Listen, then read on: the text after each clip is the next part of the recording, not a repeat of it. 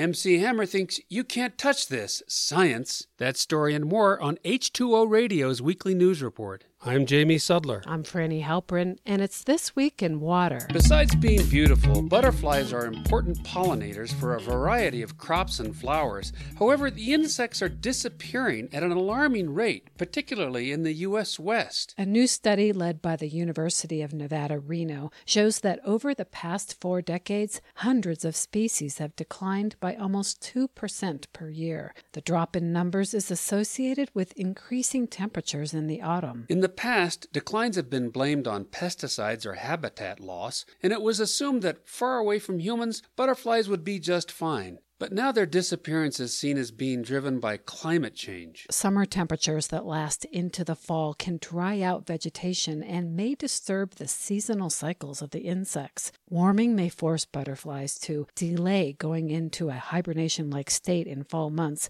leading to their starvation. The decline in butterfly numbers also portends problems for plants and whole ecosystems because climate effects will almost certainly impact many other insects, including bees.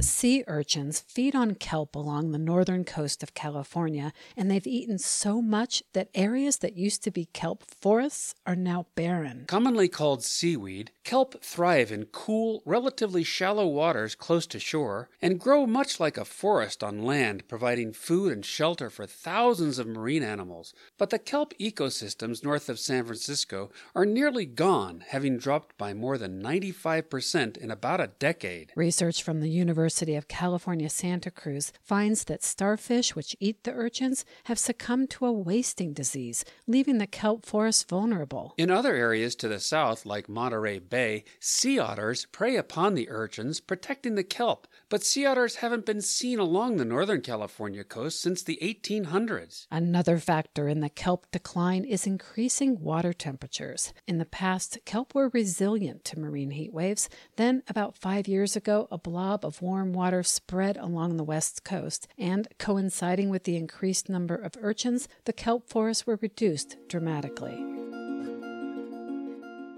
There are low-flow showerheads and low-flow toilets, but according to new research, we humans are also low-flow, using water more efficiently than our closest primate relatives, and that may have provided an evolutionary advantage. The amount of water we lose and replace on a daily basis can be nearly 50% less than our animal cousins.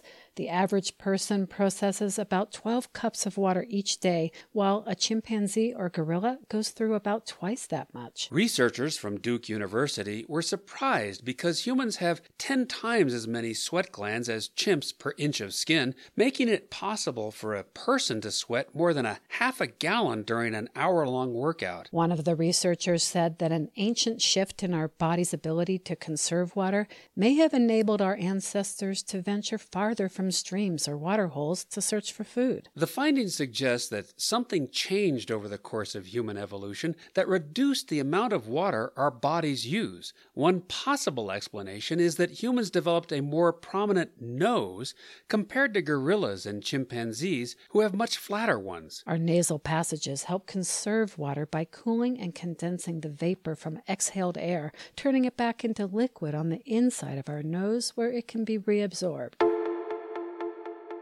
The number of people taking up bird watching, especially since the pandemic, has increased in the U.S. and comes at a time when bird populations are declining from habitat loss and ecosystem degradation. To help protect our feathered friends, researchers are reaching out to coffee drinkers and asking them to buy beans that are bird-friendly. Bird-friendly coffee beans are grown under the shade of mature trees where birds find food and shelter. Worldwide demand for Java has caused farmers to plant dense rows of crops in full sun, often using pesticides that not only incentivizes deforestation, but also stresses surrounding ecosystems. According to researchers from Virginia Tech and Cornell, most birders are unaware of the shade-grown coffee, but are a group who would be inclined to purchase it. The authors of the study are hoping to raise awareness to look for the bird-friendly label created by Smithsonian conservation scientists the next next time they stock up on beans. The certification means coffees are guaranteed to support bird habitat, provide fair prices for producers,